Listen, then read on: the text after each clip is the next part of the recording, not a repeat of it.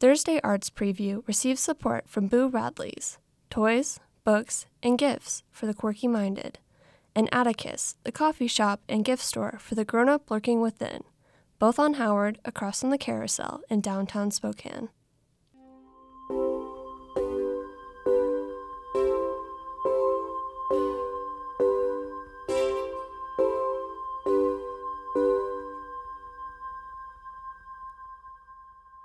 Welcome to the Thursday Arts Preview, where the P is parenthetical. I'm your host, E.J. Iannelli. Do you like the films of Wes Anderson? If so, then you might like the version of the Nutcracker that's coming to the First Interstate Center next week, because Wes Anderson's go-to art director helped design it. We'll hear more about that later on when we talk to Akiva Talmi, executive producer of Nutcracker, Magical Christmas Ballet. This week, we're starting by talking to Idaho-based writer Alexandra Teague. Her new book is titled Spinning Teacups, a Mythical American Memoir. And in it, she reflects on her family and the grief and dysfunction that can perpetuate across generations. In the book's layered essays, she shares deeply personal stories about her family members and herself that also become an exercise in historical research and self-discovery. When I talked to Alexandra in our studio recently, I asked her if Spinning Teacups was in some way about crossing the threshold between innocence and experience. Certainly, I think innocence and experience plays a role, and also the question of fantasy and escapism and what role that played in my family. When things got really hard, we would drive 17 hours from Arkansas to Disney World in Florida. We didn't particularly have the extra money to do that, but it was this fantastical world that we could escape to, and was very much both much more consumer culture than my family generally was, but very much of a piece with my family's broader love of theater and stories and things that were kind of fantastical and imaginative. And so I think about that a lot in relation to other threads in American culture of people wanting to not face reality necessarily, and the ways in which that can be very beautiful and imaginative, and can also be potentially dangerous because it can be avoiding deeper, darker things that are going on. So yes, I think definitely that all ties to innocence and experience as well. And rather than have me summarize some of these things, what exactly was your family escaping? Oh, my family was escaping grief, generational trauma. My grandfather had been killed in a freak ammunition ship explosion in my mother's childhood. She never got over that death. I grew up, she had me when she was 39, and so I grew up in the late 1970s and 80s with this sense of my grandfather's death being like something that had happened yesterday. So for somebody of my generation, I have this sort of strangely deep connection to the World War II period because of what had happened to her. And she had her own mental health challenges and depression, perhaps bipolar. There were other issues in the family with mental health. And then there were issues of abuse, particularly in my first relationship. There was a mental health and domestic abuse situation that we did fun, imaginative things and didn't talk about. And in terms of just structure, you chose to not begin with your grandfather's death. And this was in 1944, if I'm not mistaken. Correct. But you brought that in at the end. And so there are these breadcrumbs that are dropped, for example, the clawfoot bathtub. And by introducing it very early on, we then understand the references that come later. And yet this key event in your family's life, which is your grandfather's death, it comes at the end. Can I ask what your rationale for bringing that in at the end rather than kind of front-loading it was? That's such a good question. That was something that happened in later edits because the essay that is at the very end of the book, The Panharmonicon, was the first one that I wrote, and I originally imagined it was a sort of preface, and then I imagined the 20,000 Leagues Under the Sea. The essay about my grandfather's death would be second or third. And it was in that position for quite a while. And I ended up thinking that the story of my grandfather's death and the impact on it, even though, I began the deadest of all the dead people in my family was my mother's father. And so even though that is kind of the initial traumatic incident of grief that carries through the family that I knew. I felt as though for the reader, understanding that in the context of all of these other things that were happening more in the present tense with the family and having a better sense of me as a person was important for that story to have the kind of impact that it had in my life. And even though this is a catalyzing event in many senses, this appears at the end, and we instead begin with your mother and her clairvoyance, or putative clairvoyance. Can you talk about that, and again, why you chose this as the entry point to Spinning Teacups?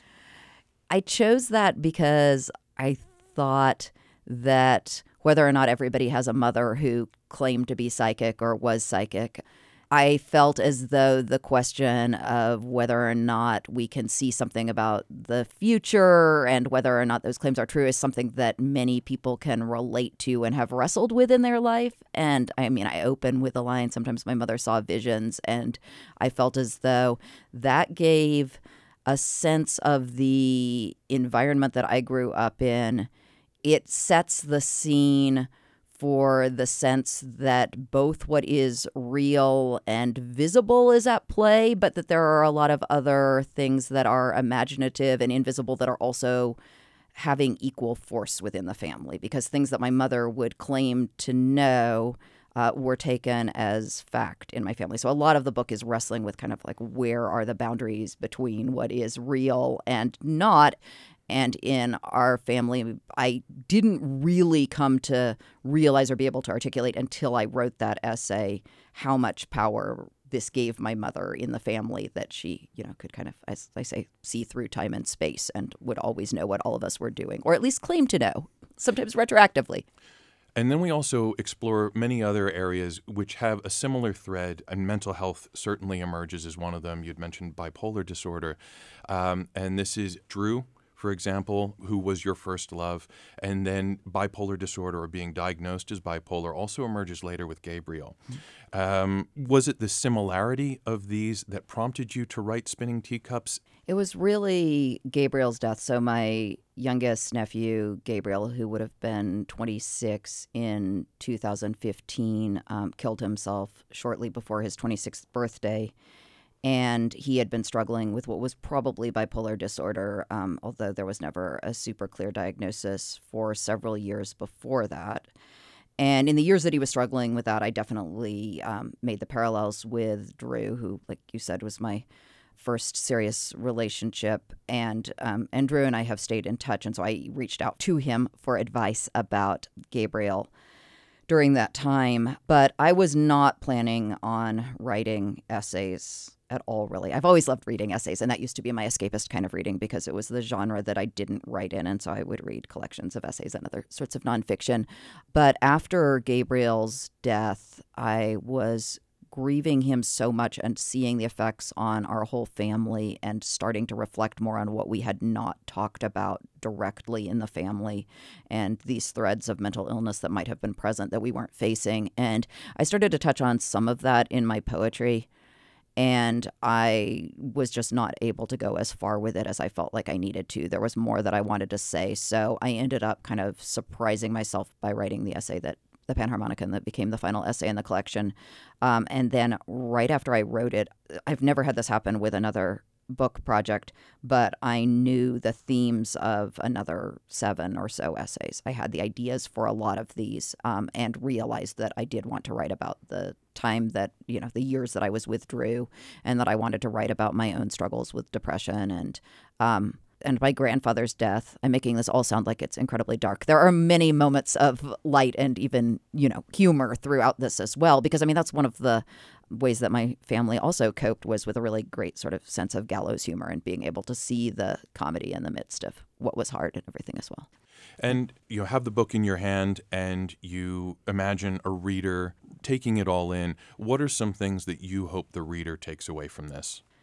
I hope that it gives other people permission to tell their stories and talk maybe more openly about what has not been discussed in their families. I gave a reading in Pullman the other day, and somebody came up to me afterwards and said, all families keep so many secrets, and why do you think that is? And are we self-protecting, or what is, and somebody else told me that he just flipped at random to one of the essays, and a Native man who grew up in a very different family from mine, but who said, I just opened to this page and I was like, oh, this is my family, like it's not, and it also is. So I'm hoping that people will find connections and be able to hopefully ask questions about their own lives that feel meaningful. James Baldwin says that the purpose of art is to lay bare the questions that have been hidden by the answers. And I love that idea of getting to better questions about our lives. So I'm hoping that this can help readers recognize parts of yourself or your experience in them. Yeah, and find the universals there. Yeah. Well, Alexandra, thank you so much for coming in today. I really, really appreciate it. Thank you so much for your time and careful reading of the book.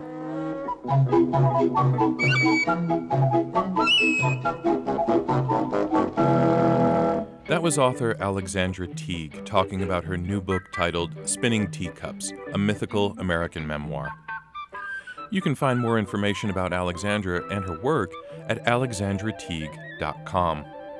And in the coming days, we'll post a longer version of this interview on the Thursday Arts Preview podcast, as well as on our website at SpokanePublicRadio.org. Coming up this weekend, the Tannahill Weavers are in Spokane Valley for the first time in years, and it's also the last official stop on their current U.S. tour. The band has been performing for well over half a century and is considered one of the leading proponents of Scottish traditional music. During an earlier stop on their tour, I spoke by phone with their longtime vocalist and guitarist Roy Gullane about their upcoming concert and their newest members. But we started by discussing how Celtic music, with its centuries-old roots, succeeds in staying so contemporary. Well, I expect it's not really that much different from the enduring appeal of older songs, say from the 1920s, the 1930s, 40s, 50s, etc., are still played and enjoyed to this day. It's the same kind of phenomenon. If something's pleasant to listen to, people will keep listening to it, and it moves me. I love listening to it. I love singing it. I love performing it. It's like the soul of your country is in there. The DNA of your whole country is in that original music. Unfortunately, we seem to be entering an era of like fast food only with music. It's meant for instant consumption, and you just toss it away. I haven't really heard much written recently that will stand the test of time, I'm afraid. And talking about standing the test of time, the Tannahill Weavers have existed since 1968, and so you are kind of the Rolling Stones of Celtic music. And if you'll pardon the parallels, you're the Mick Jagger and Phil is the Keith Richards. And so you've been doing this for a while. With that, there are certain expectations that people, when they hear you, they expect certain consistencies. How do you manage to keep things fresh, but also continue delivering a lot of what people expect from, your long, long legacy as musicians?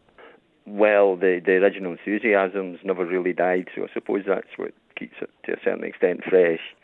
But yeah, it's just the enjoyment of playing and the things has never kind of really waned. Even on a bad day. And even though you are the premier proponent of Scottish Celtic music, you're not doing arena tours or anything. I was looking at your itinerary, and you're doing a lot of smaller venues that seems to me very much in keeping with the whole ethos of the style of music that you play. I'm assuming that's intentional, where you're really going to these venues that allow you to kind of connect with the audience and really get the heart of the music across. Well, there's no point in playing anywhere if you can't connect with the audience. Basically, we go where we're told to go. And, it doesn't matter a jot to us whether it's a big concert hall or a little club. I mean, it's back to the enthusiasm of playing the music. That remains the same. And in any case, there was no reason to leave, no matter how successful it ever got. There's no reason to leave the smaller places behind, because that's where it all started. And, we owe them something to give something back to these smaller venues. And you and Phil have been with the band, really since its inception. And then you have newer members like Malcolm and Ian who have come on just recently, in the last couple of years. Can you talk about what Malcolm and Ian have brought to the band? Oh, without a doubt, they've given us a whole new lease of life. The people they replaced were, well, like Phil and myself, getting on in years.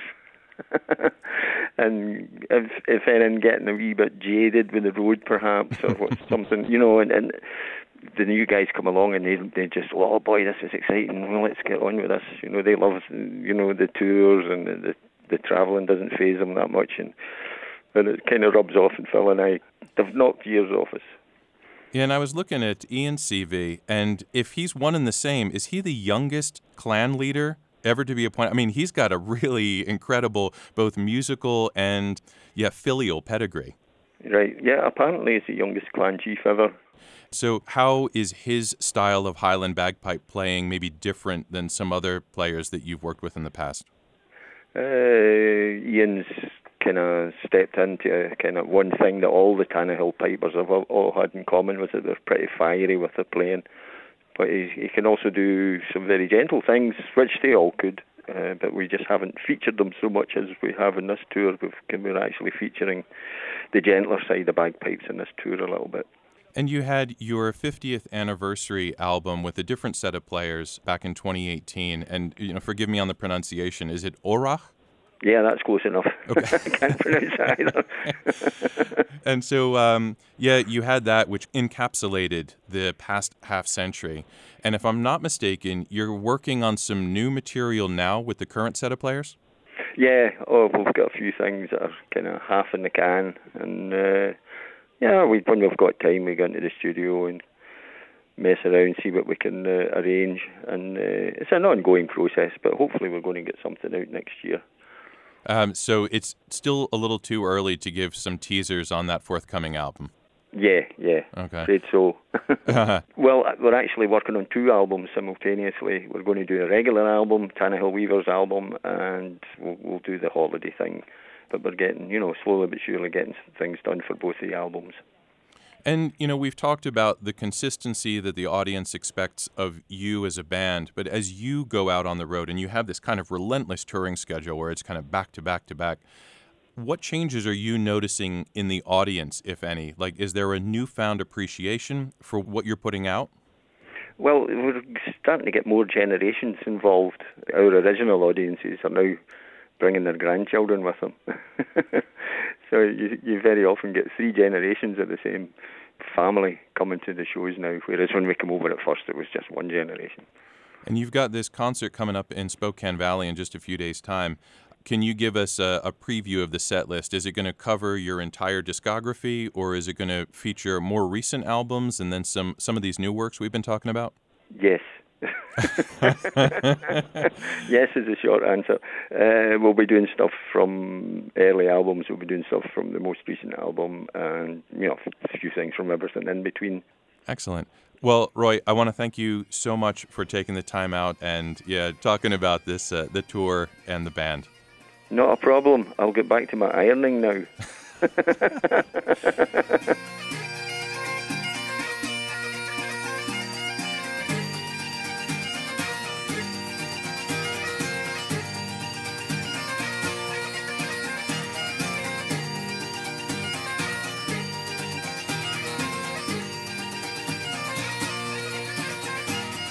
Roy Gullane there, a founding member of Scotland's renowned Tannahill Weavers.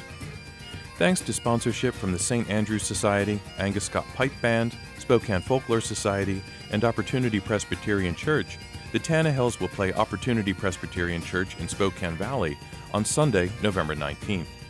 You can find out more about the band at tannahillweavers.com, and venue information can be found at opportunitypresbyterian.org.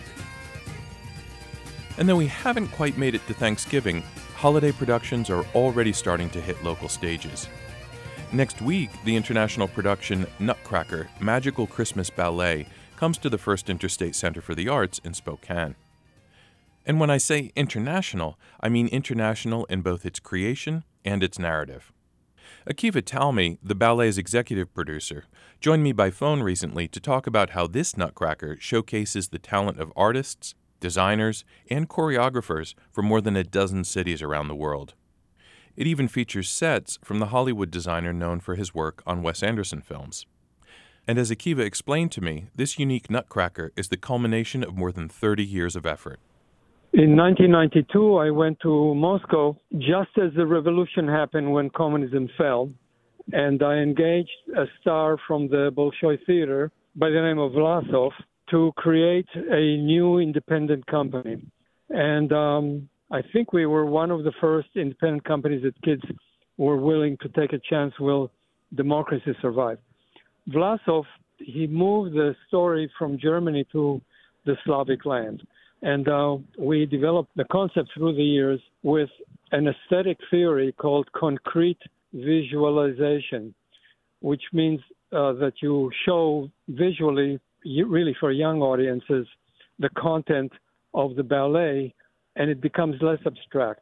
Jumping 31 years later, as the war started, we are now Nutcracker Magical Christmas, and we recruited dancers from Ukraine primarily, who come from the same traditional dance.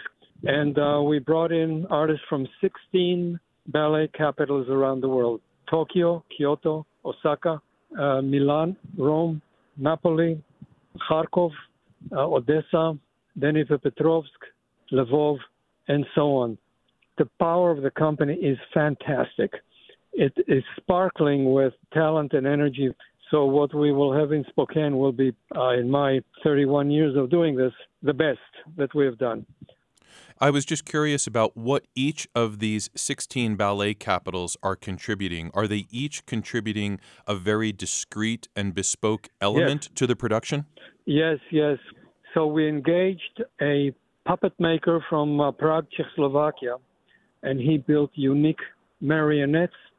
From South Africa, we engaged a exotic bird sculptor, and he made doves of peace, many colorful birds of authentic names, spectacular, something like 12 feet wide wingspan. Those additions are unique to this production and make it very special. It's really very interesting. New costumes were created for the different nationalities that are represented, and we call it Nutcracker in the land of peace and harmony. So we're a little bit utopian, and Masha, or Clara, meets the prince and goes to the land of peace. So in the land of peace, she meets these exotic birds from the five corners of the world. And we've talked about birds in the form of the dove of peace, as well as the exotic birds that come in Act 2. But there are also large, really large animal puppets, the bull, the bear, the elephant, the unicorn, and the firebird. You know, what do these represent? And just can you talk about some of the technical challenges behind this puppetry? They call me Geppetto because I keep putting in puppets. The dancers say, they just want to dance, you know. So when Clara Masha travels around the world in seeking peace, there are 5 countries, or 5 continents, shall we say, and in each one she discovers this huge, I think 10 feet tall, sculptured with a dancer inside that she discovered as a representative of the country that she goes to. And like the Wizard of Oz, she keeps going from country to country until she finds the land of peace. So the big animals represent the countries that she travels through the world. In the original and in Russian traditional dance, usually there's a prince and a princess, they sit on a crown, and there's exhibitional dances for them, and there are little performances in front of you. So what we changed is that instead of a performance in a palace, she travels. She sees the same exotic dances from different countries, but as she's hovering around the world, we gave her a purpose. And Carl Sprague, who is one of the American contributors to this, I wondered if you could talk about his contribution specifically, because I think he's worked with Wes Anderson. Is that right? He's the lead designer for all of Wes Anderson's movies, and he's a 40-year Hollywood veteran, and he created the new look for the production in his ability to create a very majestic, very rich looking in the party, in the banquet. So it's in a palace banquet. And he created then, of course, the land of peace, which is a piece de resistance, with all these waterfalls and birds and animals floating around as if it's like the Amazon. turns out in Spokane, the theater is one of the best. You will actually get to see really the majesty of his work. He's a very accomplished, deep artist. And we've talked a lot about the innovations that this production brings and the ways that it departs from the, say, traditional Nutcracker. But are there familiar touchstones? Are there things that people will recognize from the Nutcracker performances that they might have seen before? It retains all the roots, but it's expanded. See, we enriched it, but it's the classical story. So, for example, we added the overture with choreography. So the scene is very rich in that a hurdy-gurdy and a music box, they're arriving during the overture, and they're meeting Drosselmeyer before the party, and he brings gifts. And so the overture is choreographed. It's not that it's changed, it's that the story is richer, longer. The party is the same, except what we added, instead of pantomime, there's a very rich choreography of what happens during the party. So during the party, what's new is, so the party is the same music, just richer in what happens in the party. That's where we have the marionettes from Czechoslovakia, and we have the dove that appears. The gifts are the same. And we incorporated a very nice section for youth dancing that, we have partnered with youth dancers in Spokane. And they wear these elaborate costumes that we made in St. Petersburg. So the party is richer because the youth and the professional dancers are able to dance together. And then Act 2 is when the dove dances and takes us to the land of peace. And now come the transition into the 5 variations, the 5 nations around the world, the continents. And then the same dance, the Grand Paradeo, the big love duet, is traditional, 4 parts, adagio, variation, and then the coda. After that, the same dance, just more elaborate, which is the Waltz of the Flowers. And that's just a celebratory ending to the story. Well, Akiva, I want to thank you so much for taking the time out to talk about all the detail that's in this this production. I mean, it sounds like a really interesting and exciting take on the Nutcracker. Thank you, too. We're privileged to have the opportunity to speak to the community through NPR in Spokane.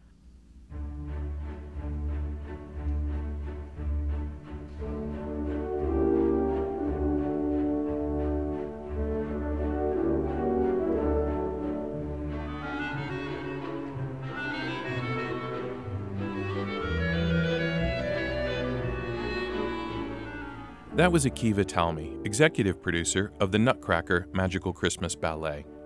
The ballet, which emphasizes a theme of peace, comes to the First Interstate Center for the Arts on Tuesday, November 21st, and showcases the talent of top artists from around the world. More information about this production is available at nutcracker.com, and you can purchase tickets or find showtimes at firstinterstatecenter.org.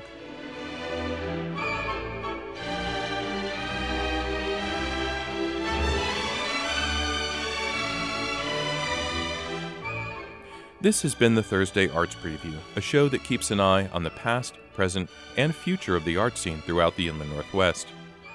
Each week on Spokane Public Radio, the Thursday Arts Preview offers us an opportunity to revisit fun and interesting interviews, music, and performances you might have missed when they first aired.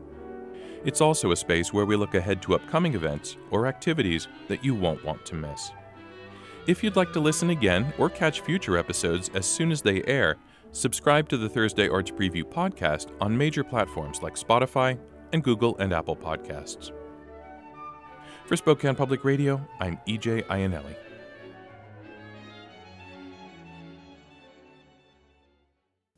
Thursday Arts Preview receives support from Boo Radley's, toys, books, and gifts for the quirky-minded, and Atticus, the coffee shop and gift store for the grown-up lurking within, both on Howard, across from the Carousel in downtown Spokane.